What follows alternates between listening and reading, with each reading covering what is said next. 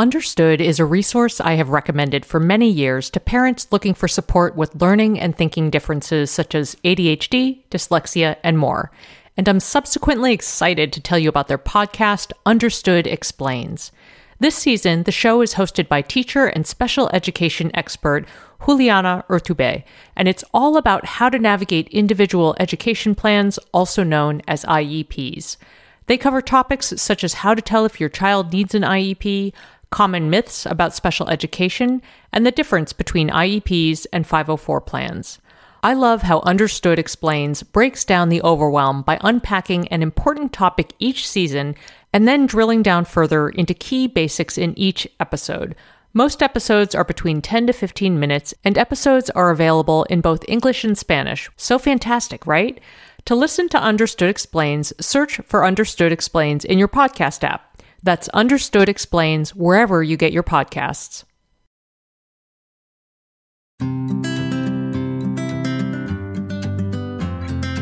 Welcome to the Edit Your Life podcast. I'm Christine Coe. And I'm Asha Dornfest, and we're here to help you edit the unnecessary from your life so you have more room to enjoy the awesome. We share practical ways to declutter your home schedule and mental space without getting bogged down by perfection. And we believe that baby steps are the key to getting there. Hello, Edit Your Life friends. This is Christine here, and I have possibly the world's most delightful guest on the line today, Ned Johnson. Hi, Ned. That's what you need to get out more, Christine. But thank you for that. That's very kind. Well, Ned, I do want to say that you are one of these people who I have had the delight of connecting with during the pandemic. So we have never met in person, and I feel deeply connected to you because we've had so many Zooms together through this little author group we have. And it just means the world to me. You are a wonderful human being. And I'm just so thrilled to talk to you about the book that you have coming out, or by the time this goes live, it will be out.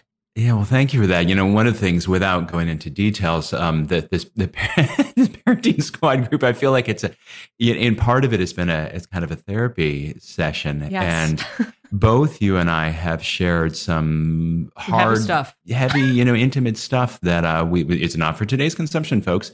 And that's one of the really important lessons from our book is that people become closer to one another by sharing hard feelings with each other. Mm-hmm. And you read other people, and if people handle it poorly, like, well, not telling that to Ned again, right? And if people handle it well, you go, wow, she gets me, he gets me, and progressively that's how people draw closer. So, so important. Cool. And we're gonna, that's actually one thing I do want to talk to you about today.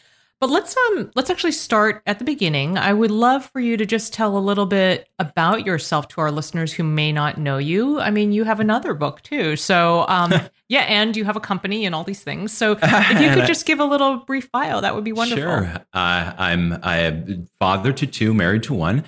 I lovely family. My day job is I'm a test prep geek. I've spent pretty close to 30 years helping students prepare for and battle the whole alphabet of standardized tests to get into high school, get into college, get into graduate school. And so I'm getting close to something like 50,000 hours spent one-on-one with other people's kids. Wow.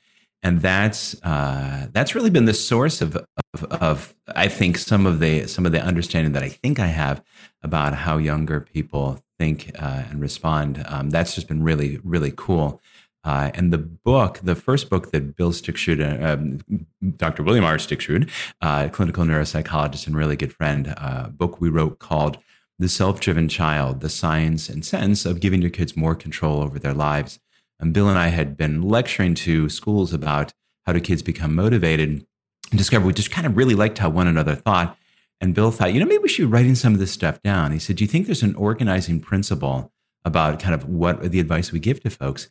And I tend to reflect things back as well. It seems to me that all the advice that we give is really about how to help kids feel more control over their own lives. And they're really quickly, there are kind of two parts to that.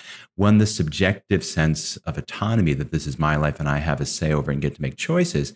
And also the brain state that supports that. So the prefrontal cortex running the rest of the brain, including the stress detecting amygdala.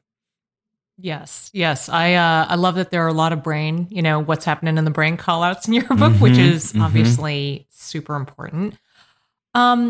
Well, so yeah, I think one of the reasons I just am so excited to talk about and dig into the book a bit, we won't give the whole thing away because obviously people should go order the book and we'll link that up in the show notes. But, one thing I've heard a million times, I do a bunch of work in sex ed. That's like one of my strange, lesser known facts. But, so many parents will say, tell me what to say and how to say it. Give me a script. And your book gives tons of broad context and science-driven information and also language. I mean, is that something, that you and your co-author had heard from a lot of parents? Like, tell me, is it the same thing? Like, tell me what to say? Well, yeah, I mean, because part of it is, it's so frustrating and so stressful, really, to want to say the right thing, to want to be connected to our kids, to want to be able to help them when they need our help, and then to give advice and have the whole thing blow up in your face, and then you're sidelined as a helper. And in many ways, you and your kid can feel almost sometimes, not always, but sometimes feel more upset than when you started. And so people are sort of saying, yeah, just that, what do I say and how do I say it?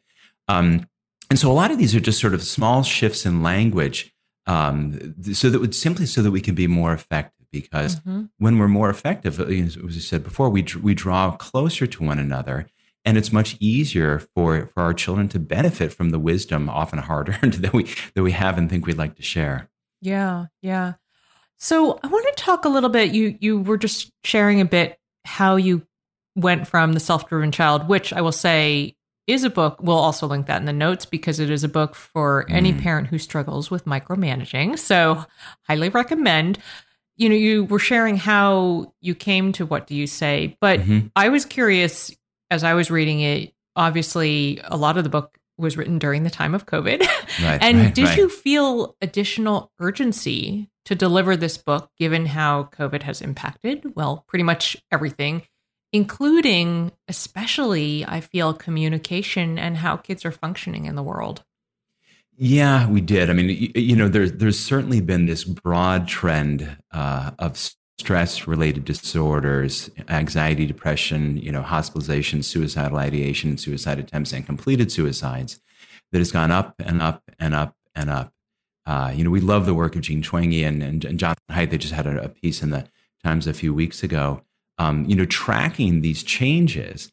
And some of these things are really hard for us to change, right? The increased use of technology, global pandemic virus, these are hard things to change. And the way that I have come to think about this is that we need to have an equilibrium between the inflows of stress and the outflows of stress. Our mutual pal, Jess Leahy, has a wonderful book, The Addiction Inoculation. And simply put, if we don't have healthy ways to relieve or manage our stress, we'll turn to unhealthy ways. And that can be substance use disorders. And, just sort of barking and yelling, we can relieve stress by sort of taking it out on other people. But then we displace our stress to them and things get even worse. And so we know that one of the if there's a silver bullet against stress-related disorders for children and teens, it's the close connection with their parents. Tina Payne Bryson had made the point that adversity plus support, that's what equals resilience. And goodness knows we got enough adversity going on right now, at least most people do. And if we can have an adequate amount of support, if we can talk effectively with our kids, not at them, then we can there's a decent chance that we come out of this with kids being more resilient. I mean, I wrote a piece for the Post about this March when this whole thing was just starting, thinking, is this an opportunity? I mean, and I don't mean to dismiss the just incredible challenge and suffering, death and just terrible things that this entails. But there's also the possibility that this becomes a source of resilience for people, for particularly young people moving forward. And we might as well try to pull that silver lining out of this if we can. I agree. And I've spoken about this on the podcast several times and also done some public writing about it. But I would never dismiss or try to underestimate the terribleness that has evolved over the past coming up on, well, I guess it's not quite 2 years, but Yeah. it will be. And our nervous systems cannot handle being in a state of dumpster fire continually. We need those little things and those moments of those glimmers of hope and joy and connection. That's the stuff that's going to help us survive. I really and truly believe that. And if I can add a point really in talking about, parents and kids during COVID, one of the things that's happened is, it's hard for us to be together with someone all the time. Anyone, even the people we love most, right? And so, in some ways, our kids start to drive us crazy over time. I'm pretty sure that feeling is reciprocated. And when we talk about school, this has been the first opportunity for a lot of parents to see up close and personally kind of how their kids are doing school, or if we're honest, kind of how they're not doing school. And it's really hard for parents not to stress and think, oh my gosh, my kid's not doing this work. She's getting, grades. She used to be an A student. Now she's not. And to catastrophize and believe that the most important outcome of this thing is that kids keep those top grades so they can go off to college. And I just see it so differently. I mean, I know you shared at some point, Christine, that your high school grades were not commensurate with, I think, with the kind of brain that you have, and that's true for a lot of people, right? The really academically talented, super bright kids have just kind of pancaked. And if we panic as parents, as opposed to saying to kids, well, you're doing the best you can right now, and I have every confidence that this will get better somewhere down the line. I'm not quite sure when, but really to take the long view is so helpful, both to our nervous system and to our kids. I mean, something that I've shared it's not in the book, but in a lot of the talks that we give. I grew up with a family with a few more challenges than I would have wished for, and my father was an alcoholic who eventually drank himself to death. And my mother had a lot of mental health challenges, institutionalized a number of times. And when my parents, the marriage was finally unraveling and kind of made for television spectacular ways, it was more than I could handle. And I went from being, getting the top grade on every test and everything in every class that I'd ever been in, because I was these tiny little schools and school was pretty easy for me, to spending 3.5 months of 7th grade in a pediatric psychiatric hospital because I was it. I couldn't take anymore. But, I came back to school. I had, an adequate amount of support, and including for some teachers who really kind of put an arm around me. And doggone it, I still wanted my life to work out, and eventually found my way and got back on a path that was good for me, and went to one of those highly selective colleges, blah, blah, blah, and have a life that is fulfilling and rewarding. And again, that, 2 kids, 1 wife, couldn't be happier with the life that I had. And if you looked at me at 7th grade, nobody would have predicted that. And so I think it's just so helpful for us to remind ourselves when our kids are struggling now, doesn't mean that they need to struggle, that they will struggle later. And if we have confidence that this is just part of their path, it's easier for us to not catastrophize and fuss about the homework, but rather just, really work on that connection with our kids. That is that silver bullet during this really trying time. Yeah, first, thank you for sharing that with me and our listeners. And 2, yes to all of that. And 3, teachers are just the ultimate heroes. I also had teachers who literally saved me. I actually wrote a blog post called the humans who saved me, or the adults who saved me. And, those adults in our lives are just so tremendously important. Okay. Well, we have a lot we're going to dig into. We're going to take a quick break and be back with Ned Johnson. Did you know that hyaluronic acid naturally occurs in our skin, but decreases gradually as we age, leading to thinner, drier skin? If you're looking for support hydrating your skin from the inside out, check out one of the tools in my hydration arsenal, Ritual's Hyacera, which I take every morning. Ritual's products are tested and validated by a third party for allergens, microbes, and heavy metals, and Hyacera is clinically proven to reduce fine lines and increase skin smoothness in 90 days. They also engage in industry-leading sustainability standards and are a female-founded B Corp, which means they hold themselves accountable to not just their company's financial health, but also the health of people and our planet. Want to join me in hydrating from the inside out? Start Hyacera to help minimize wrinkles without compromising on clean science. Hyacera from Ritual is a clinically proven skin supplement you can actually trust. Get 25% off your first month for a limited time at ritual.com/edit. Start Ritual or add Hyacera to your subscription today. That's ritual.com/edit for 25% off. Are you, like pretty much every parent of younger kids I know, looking for a smart entertainment option for your kids? Designed for kids ages 6 and up, Mysteries About True Histories, also known as Math, How Smart Is That?, is a weekly podcast full of time travel, puzzles, hidden equations, history, and humor. And while kids will enjoy the stories anchored around characters like troublesome trolls, pirate queens, and mysterious aunts, adults can benefit too. I admittedly delighted in learning a thing or two about Pythagoras and triangles in one episode. Every episode follows two best friends, Max and Molly, who work together to solve riddles and math equations during their time-traveling adventures. The series explores themes like the stories behind math, critical thinking, code breaking, pattern solving, and more, all weaving humor in with education to make learning fun. Episodes drop every Thursday and are about 15 minutes long, a great length for transition times during the day or a bedtime treat. So tune in to Mysteries About True Histories with your kids. You can follow and listen on Apple Podcasts or wherever you get your pods. Hello, friends. We're back with Ned Johnson, and I've just got all the feelings right now, Ned, and this conversation is so wonderful and heart-driven, and I'm grateful for you.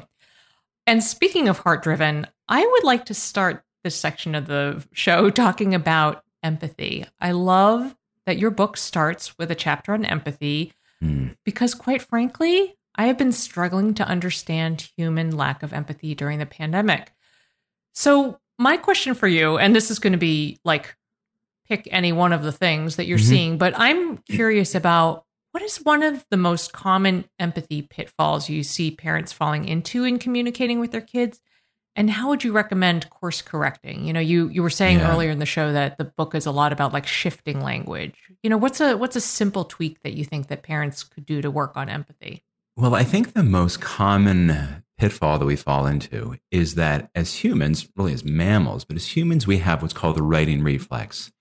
And if someone we care about brings a problem to us, we have this natural inclination to want to fix it, right? I think we'll get rid of this thing that's distressing to my friends or family, and that'll make it all better. But it's not the first step that we want to have. So, because we fall into either trying to fix the thing or to convince someone it's not that big a deal, to help them reframe it. And 5 years from now, you won't care, or everybody goes through this. And you didn't really like him that much anyway, or, a B's not the end of the world. And those things may all be true, but it's not the first play that we want to make, because it leads people to feel like it's sort of dismissive positivity, or that really terrific advice that we have to give so often feels like criticism. Well, if only you had done this, Christine, then you wouldn't be in this pickle. And so people can feel delegitimized and talked down to, but they also then aren't really hearing the advice that we have to give. And so starting with empathy is empathy and validation. Man, that sounds like you're having a day. It must be really hard I can't believe your friends didn't invite you to the party. I am so sorry. Or, oh, sweetheart, I can see how upset you are. I know you studied really hard for that test. I can understand how frustrating that is. Now, in my head, I might know the kid barely studied. If you'd studied harder, if you talked to the teacher like I recommended, if you'd gone to bed, for goodness sakes, if you hadn't been on your phone, you can think of 1,000 reasons why this would have gone better. And honest to gosh, so can the kid. But right now is not the time to give that advice. You just say, it looks like you've had a day. Is there a way that I can help? And so, again, when people bring a problem to us, we have this natural inclination to want to jump in and fix it. And one kind of tweak or one technique that's really useful is what's called reflective listening. There's this great guy named Ron McGann who we stumbled into, who uses the acronym of WIGGing, which is WIG, what I got is.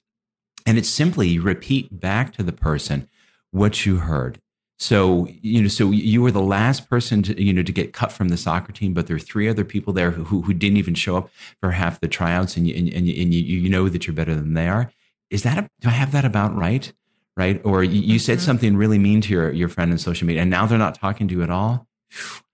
And it's logic doesn't calm hard emotions. It's having the sense that people understand you. And so this wigging is really neat because one, you more or less repeat back to people as close as you can, even oftentimes using their own words, what they've said to you. Now they may say, why are you repeating my words back to me? Simply say, I'm just trying to be sure that I understand that I've heard what you said. Mm-hmm. It also buys us time to figure out what's the next thing to say, right? Because all of us have had the experience of responding quickly with something that we feel like is just the right thing. And people are like, oh, Dad, you don't know. And you're like, oh my goodness, I'm just trying to help. And then we're not being helpful in the ways that we want. Mm-hmm. That is such excellent advice. And Ned, I don't know, this is a conversation for you and I to just have virtual coffee over and discuss, but I know that personally, also having come from a household of trauma, I really shut down on feelings, and I literally, I've joked about it on the show too, but I actually have a children's feelings poster in my office with 30 options from which I can choose how I'm feeling today. And so I wanted to mention that I actually have, 2 pieces that came out recently in CNN, one on feelings and emotion and connection to empathy, including some genius advice from our beloved colleague, Phyllis Fagel. And then another piece related to that hits on adolescence and brains and emotions. And there are other experts there, including Lisa D'Amour, who offers incredible advice. So I'll link those up in the show notes because I think that the simple act that you're talking about validating feelings, reflecting them back, it's such a small and doable tweak. We're all about small, doable actions on this show, and it makes an enormous difference. I cannot underscore enough how big a difference it makes. And Lisa D'Amour has this great point. If you haven't, you can Google Lisa D'Amour snow globe. You have to read this. Oh, okay, I will. It's great. And she basically talks about when kids are emotions, they get spun up like a snow globe, right? And you think, what do I do? And so she describes having a girl come to her with some terrible, terrible thing. And she's like, honest to gosh, I didn't know what to do. And I just kind of sat there and kind of held space with her and did this repeating back and empathize. And I'm like, I don't know what to say. But just doing that helped the girl calm her own hard emotions. And the end of it, she gets up from the couch, smiles and said, thanks, Dr. D'Amour, you're just the best, and walks away. And Lisa's like, what just happened there? And because part of it is when we, and this is where I come down. I have a daughter who's a senior in high school, and she's brilliant, but she's super intense. And when we start to correct things or try to talk them out of their hard feelings, it also has the effect of signaling to them, not our intention, but signaling to them that I'm really not that comfortable with your hard emotions. I just want to I want to fix this. I want to get rid of them, as opposed to just, Tina Payne Bryce would say, co-regulating, just being there with them in that space when it's hard. And oftentimes, if we can we can kind of be a hard emotion sponge and pull some of that out of them. And then the kid's prefrontal cortex comes back online, along with her ability to put things into context. And so maybe this isn't such a big deal. And they pop up from the couch and say, thanks a bunch, and walk out the door. And you're like, did that really just happen? Yeah, I have to, I'll give a quick shout out to Tina Payne Bryson, who is a genius. I will link up some of her books. Her work is just incredible. She's also in the CNN piece about adolescence and brain. But oh my goodness, she is so smart, and people need to read her as well. Okay, well, I have another question I wanted to ask. I love when I read a book and there's a term that I just hadn't stumbled on yet. And you talk about the power of no force. So tell us what that is and why it is so important for communication. Well, part of this came out of Ross Greene, who has a really, really terrific book called The Explosive Child, and talked about that all of us are just wired, in the ways that we're wired, and particularly for kids who are really sensitive. And that for little kids looks like they're more likely to have a meltdown or a tantrum over nothing. You're like, you've got to be kidding me. Well, it's not that they're misbehaving. It's that they just have a sensitive stress response. And so it's almost like this kind of Jedi mind trick. When you take force off the table, it calms these hard emotions because in our first book, The Self-Driven Child, we talk about the research of a woman named Sonia Lupien, who heads the Center for Studies of Human Stress up in Montreal. And she has this terrific acronym of NUTS, what makes people nuts. And so it's novelty or unpredictability. T is threat, perceived threat. And sometimes that's, cough, cough right now. And sometimes that's, threat to ego. And then S, a low sense of control. And it turns out that a low sense of control is really the most stressful thing a person can experience. We can really handle those other three things so long as we feel like I have the words to say, I have a plan for this, I have a plan B for this. There's some way for me to, to pull out the stress. There's something that I can do. But if you got if you got a call, Christine, that one of your kids was grievously injured and there's no way for you to get there, you're out of your mind.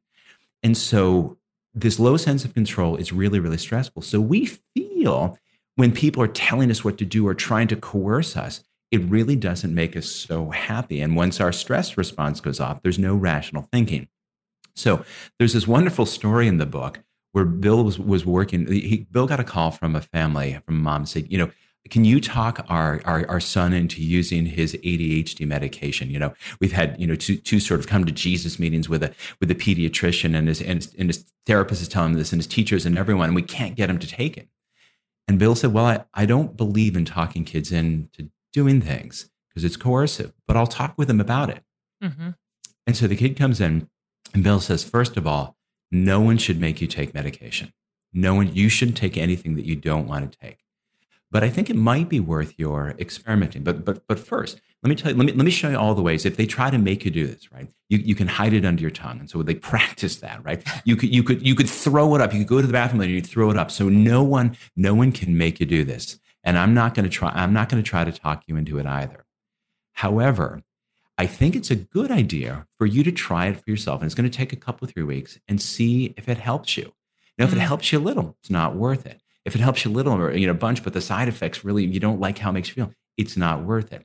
But for some people, they try it and it's like the first time you put on glasses. You're like, oh my gosh, this is great. So I think it's a good idea that you try it, but this will be your call whether you do it or not. And the kid got up from the couch like Lisa's kid and said, okay, I think I'll try it. And he got a call from the mom like 3 months later and said, it's been transformative. What did you do? And he said, I just said, it's your call and no one's going to make you do it. Mm-hmm. Mm-hmm. And I do this with my daughter, who I swear, my daughter she has at least 20 IQ points. I mean, it's just an incredible mind, but she can be very rigid, a very sensitive stress response, has had long bouts of anxiety and some depression. And and so I started this a long time ago, just saying it's your call. And that's the only way I can have any influence on it. Yes. Because I've realized it's a fool's errand for me to think that I'm going to have power over her, because she's the kind of kid, who would drive her car of her life straight into a ditch or a tree, because it's so upsetting for her to have people try to control or coerce her. Mm-hmm. Isn't it incredible how just doing a little less makes a big difference? It's so funny. And it's just, and the hard part is that it's hard. It is hard to do less. Yes. Because we care. Right. And that's the power of no force. And we talk about how hard it is to sit on our hands, how hard it is to button our lip. There's research in there, but a woman named Jessie Borelli out of UC Irvine, who's this researcher on parental overcontrol. And she has this kind of clever little experiment where the kid's doing a digital puzzle, parents there for moral support, with the only instruction to mom or dad, don't jump, don't help, don't tell them what to do. Kid and parent both have heart rate monitors. And eventually, and the puzzle looks easy, but actually is not. So the kids get, this is going to be great. And then it's not. And they get frustrated and then they get distressed. And as they get distressed, parent gets distressed. And both of them have heart rate monitors on. Oh, how and interesting. So then as the kid starts to get, eventually, they can't, mom or dad can't help it. What if you turn to the left? No, switch over. No, the other left, right? And as they jump in to give advice, breaking the only rule they had, the parental stress, their heart rate, it comes down, but their kids goes up. Mm. So it's not easy to do this, but if you and there's a whole bunch of great science on that. If you realize that one of the most ways you can be most effective is by saying little, saying less, and particularly the how you do it. When we talk a lot about changing the energy I can only say with my daughter, the experience has been transformative, where she could be upset for days or hours. Now, when she gets upset, and we just very gently, it'll be minutes. She'll snap back to, that resilience to where she was before. It's kind of like a Jedi mind trick. It's kind of fun. That's incredible. All right. Well, we have more to discuss. Stick with us, because after this break, we're going to talk about stress and happiness. We'll be right back. If you like this show, there's a decent chance you'll also enjoy the Shameless Mom Academy. Hi, I'm Sarah Dean, the founder and host of the Shameless Mom Academy. The Shameless Mom Academy is a podcast for moms that centers moms more than it centers your kids. I'm not going to teach you how to make baby food or how to make your 3-year-old or 13-year-old stop having tantrums. Instead, I'm going to bring you back to yourself. For the last 20 years, I've been helping moms through growth and transformation. Inside the Shameless Mom Academy, I help you identify who you are and who you are becoming. Look, motherhood is hard. It brought me to my knees many times and sometimes still does. Returning to who I am and who I am becoming allows me to decide how to show up in all those sticky motherhood moments, but also in all my other relationships and in all the ways I show up in my various communities. So come check out the Shameless Mom Academy wherever you listen to podcasts. I'm willing to bet you'll leave feeling a little inspired and maybe even completely fired up. And you'll probably laugh a few times, because I promise we never take ourselves too seriously over here. With 700 episodes to choose from, you're likely going to find something that sparks and speaks to you inside the Shameless Mom Academy. Hello, you sentient ball of stardust. My name is Casey Davis. I'm a therapist, and I'm an author of the book, How to Keep House While Drowning, where I talk about ways to make it a little bit easier to take care of yourself when you're overwhelmed, stressed, have mental health issues, physical health issues, or maybe you're just in a hard season of life. Maybe you're looking for a place that you can come and listen to some practical advice. This is a podcast for all of the self-help rejects. We're going to talk about skills for survival and self-kindness. And I'm going to leave the pop psychology at the door. I promise not to tell you to meditate or to journal. We're just going to give you some really insightful conversations with hopefully some practical advice. So I don't believe you need to pick yourself up by the bootstraps. I don't want you to just try harder, and I don't believe that laziness exists. So join me over on Struggle Care, where we can find compassionate solutions that help us function a little bit better. Hello, friends. We are back with the wonderful Ned Johnson. I'm learning so much today. That's one of my favorite things about running and doing this podcast. And, well, this would be the understatement of the year, Ned. I cannot remember the last time things weren't stressful, but this episode will air at the beginning of September, smack in the middle of back to school season.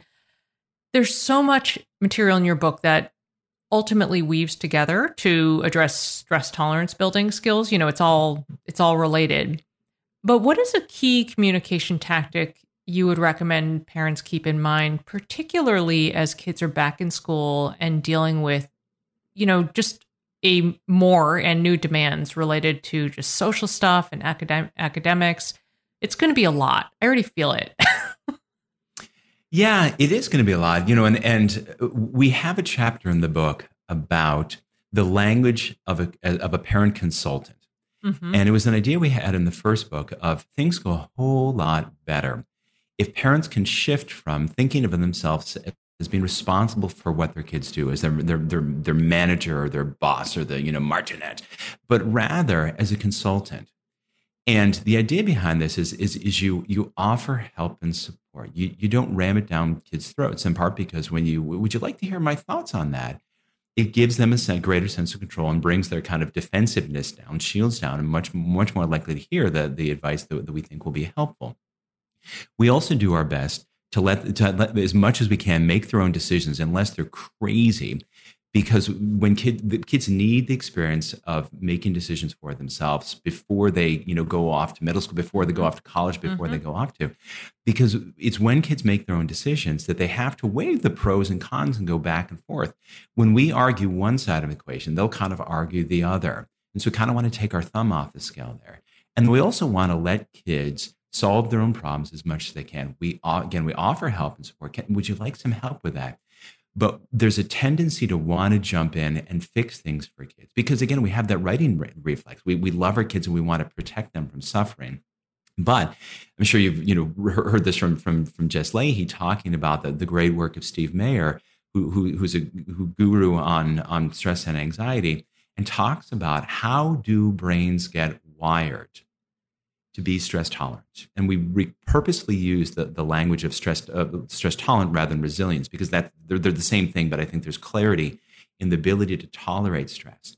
And what it involves is a difficult situation, and then you do something where you can manage that stress. You have a tool to handle. So his paradigm experiment with these two rats in a cage, they're going to get shocked. It's not life-threatening, but they don't like it. They both have a little wheel in there, and they spin the wheel. Rat A has a wheel that attenuates the shock, and he gets this massive activation in the prefrontal cortex that dampens down the stress response. And this, at a neurologic level, is what coping looks like. Mm-hmm. Rat B, little wheel, doesn't do jack. Fast forward, they put them in other scary situations, and Rat A, having had this experience of having controlled something that I can do, jumps into coping mode again. And you see this activation in his prefrontal cortex. What can I do? How can I navigate this? What's the best? And it's exactly what we want to have for rats or children as they go out into the world of, okay, what are my options here? What can I do? The really clever thing they did with this at one point was they yoked the two rats. So Rat A, when he spun the wheel, he saved Rat B. Mm-hmm. Now, I'm sure that Rat B was like, oh, brother Rat A, thank you. And as grateful as all get out. But he still remained a nervous wreck, because he was forever the damsel in distress. He never got to be the superhero who saved the day or saved him or herself. And so, yeah, this is going to be a challenge. Another bloody year of school with, are you kidding me? And we want to sit down with kids and say, what are there things, and in a perfect world, you kind of plan this once a week. You don't talk about this every single night. What's a problem? What's a concern? Because we put a lot of energy in things not going well. But we can reflect at the end of the week when people's energy is calm and say, anything that was hard this week, anything I can help you with, and so we're there, and so the kids know that we're constantly available to them if or when they need us. And that proximity, that, the power of showing up, as Tina would say, allows kids to go off and deal with things, knowing that they can retreat to mom, to dad, to a caregiver, that home is a safe base. Yeah, that's so important. I really, really love the idea of a weekly check-in. And also, I think listeners of this show who've been with us for a while know that I'm also a fan of just like the dinner time. This is a tactic I learned from an educator back when my kids were in, little preschool kids, but, just asking for a high and low on the day, like what was something great that happened today and something crappy. And I think that loops back to what we were talking about earlier about validating all the feelings. Like, it's okay. Everything isn't going to be great, and everything doesn't have to be great, and that's okay. So I think it's really well said. Yep. And I love the idea of a high and a low, because you can always, well, did you find someone to sit with at lunch today? Right. And if you put all the energy in that, in some ways it's telling the kid, I'm so worried about your having someone to sit at lunch. It's all I'm thinking about all day long. And again, it can signal to the kid, oh my gosh, my dad is so upset about this. I better, and kids will oftentimes not share with their parents because they're worried that they'll upset their parents, which you think, oh my goodness, can that really be true? Yep. Yeah. Well, also that high-low exercise, I will say, is a good modeling one too, because, kids need to see that we as adults also have highs and lows, and that's really important. That was one of the other things I tamped down on a lot, in addition to my emotions when I was younger. Well, let's talk about the flip side of stress, I guess, which is happiness, to which you devote an entire chapter. Yeah. This topic is so crucial, in my opinion, especially knowing what we know about how important joy is as a mitigator of stress responses for kids. I mean, when I was young, amidst all the trauma and chaos, having music, that was the thing, one of the things that saved me. That was something I could tap into. I think the nuance I want to talk to you especially about, though, is I think there is a tricky balance here for parents, because I think there is a common trap where a kid finds something they're passionate about, and then all of a sudden the parent starts pushing hard on this thing that was just a joy. So it becomes this more about achievement than identity. You know what I mean? Oh, so I love that. Yep. I really think about this all the time. And so I would love for you to share your thoughts on how parents can resist that urge and just really help kids find what lights them up without immediately pivoting to, okay, this will look good on the college resume. Let's push it. Yeah, let's not weaponize childhood joys for college success. That seems like a poor idea. Yeah. I with empathy and grace, I understand where it comes from. Yeah. I get it. Yeah. There's a story I'll tell at the end, but I'll start with this. So Bill was in an independent school in Dallas, Texas, and he was talking with sort of a group of 10th grade student government leaders, whatever they were, and asked them, how many of you want to be happy as adults? And they kind of sheepishly raised their hands like, duh. And he said, well, what do grown-ups tell you about what is necessary? What helps you be happy as adults? And this one kid raises his hand and said, well, they tell us if we get into a good enough college, that everything else will fall into place. Mm. And every answer was some version of that. And Bill thought, my goodness, if only that were true, right? I mean, if that were the case, then students at Yale would be among the happiest people on the planet, as opposed to oversubscribing Laurie Santos' class on happiness of, please tell us how to be happy. And the good news is there actually is a formula for how to be happy. And so we looked a lot at the research of Martin Seligman, who founded really the study of what's known as positive psychology. And we talk about this model of PERMA. And so it's an acronym that P is positive emotions. And some of us are born more glass half full or glass half empty, but there are things we can do there. E is engagement, or that flow state, right? So loving music, making music, doing art, playing soccer, what have you. R, relationships. And so all the parents who want to take their kids away from, spending time with friends, well, okay, then just pay for a therapist. That's, either way. M is meaning, right? Of being committed and connected to something bigger than yourself. So that can be your church, that can be ROTC, that can be, social justice, that can be any, your student government, anything where you feel like you're part of something. We talked in the story about Team Jackson, right? Of your family connection. I helped my grandmother. And then A is achievement. And so it's not that we don't get happiness from getting that coveted college admissions, or getting an award or winning a game or getting a raise. These things do bring us happiness. It's just that it's 1/5 of the equation. And so if we're sacrificing these other 4 really core components but you can achieve everything you want and still not be happy, well, goodness, that's not where we want to be. So you're asking about, weaponizing something for college success. I have a student I started working, actually a mutual client of Bill and me, started talking to her in 8th grade, and she is wildly capable kid. I mean, just a crackerjack academic student. Really, I am looking at this picture right now, this just unbelievable artistic ability. And now on the Olympic development team for figure skating. Brilliant. But she's at an independent school that is known for almost toxic levels of stress. And they asked me kind of what was my advice. And they were, eventually I'll do test prep, and we're asking about course selection and all this kind of thing. But the thing I zeroed, because they're trying to figure out basically, can we get into Harvard, Yale, Princeton, whatever. And the thing that I zeroed in on, I was just transfixed by her art. And I said, don't push her art into competitions, curations, blah, blah, blah. I said, let that be an unmitigated source of joy in her life. Don't make that something that she needs to be doing to get into college, because she just deserves, and it'll be so beneficial for her in this kind of pressure cooker school to have one thing that she's so good at that is just for her and bringing joy to herself and other people. Now, that is just the perfect story. And I will say, as a fan of figure skating, I hope that she just continues to feel the joy in it. Because I feel joyful when I watch figure skaters doing I can't watch it. I was like, they're going to fall. I know. It's a real mixed bag. Well, wow, Ned, I feel like we have just scratched the surface. There's so much more to this book that we could talk about. And I want to encourage, I'm going to say the full title, and it'll be linked in the show notes, but the book is What Do You Say? How to Talk with Kids to Build Motivation, Stress Tolerance, and a Happy Home. And y'all need to buy it.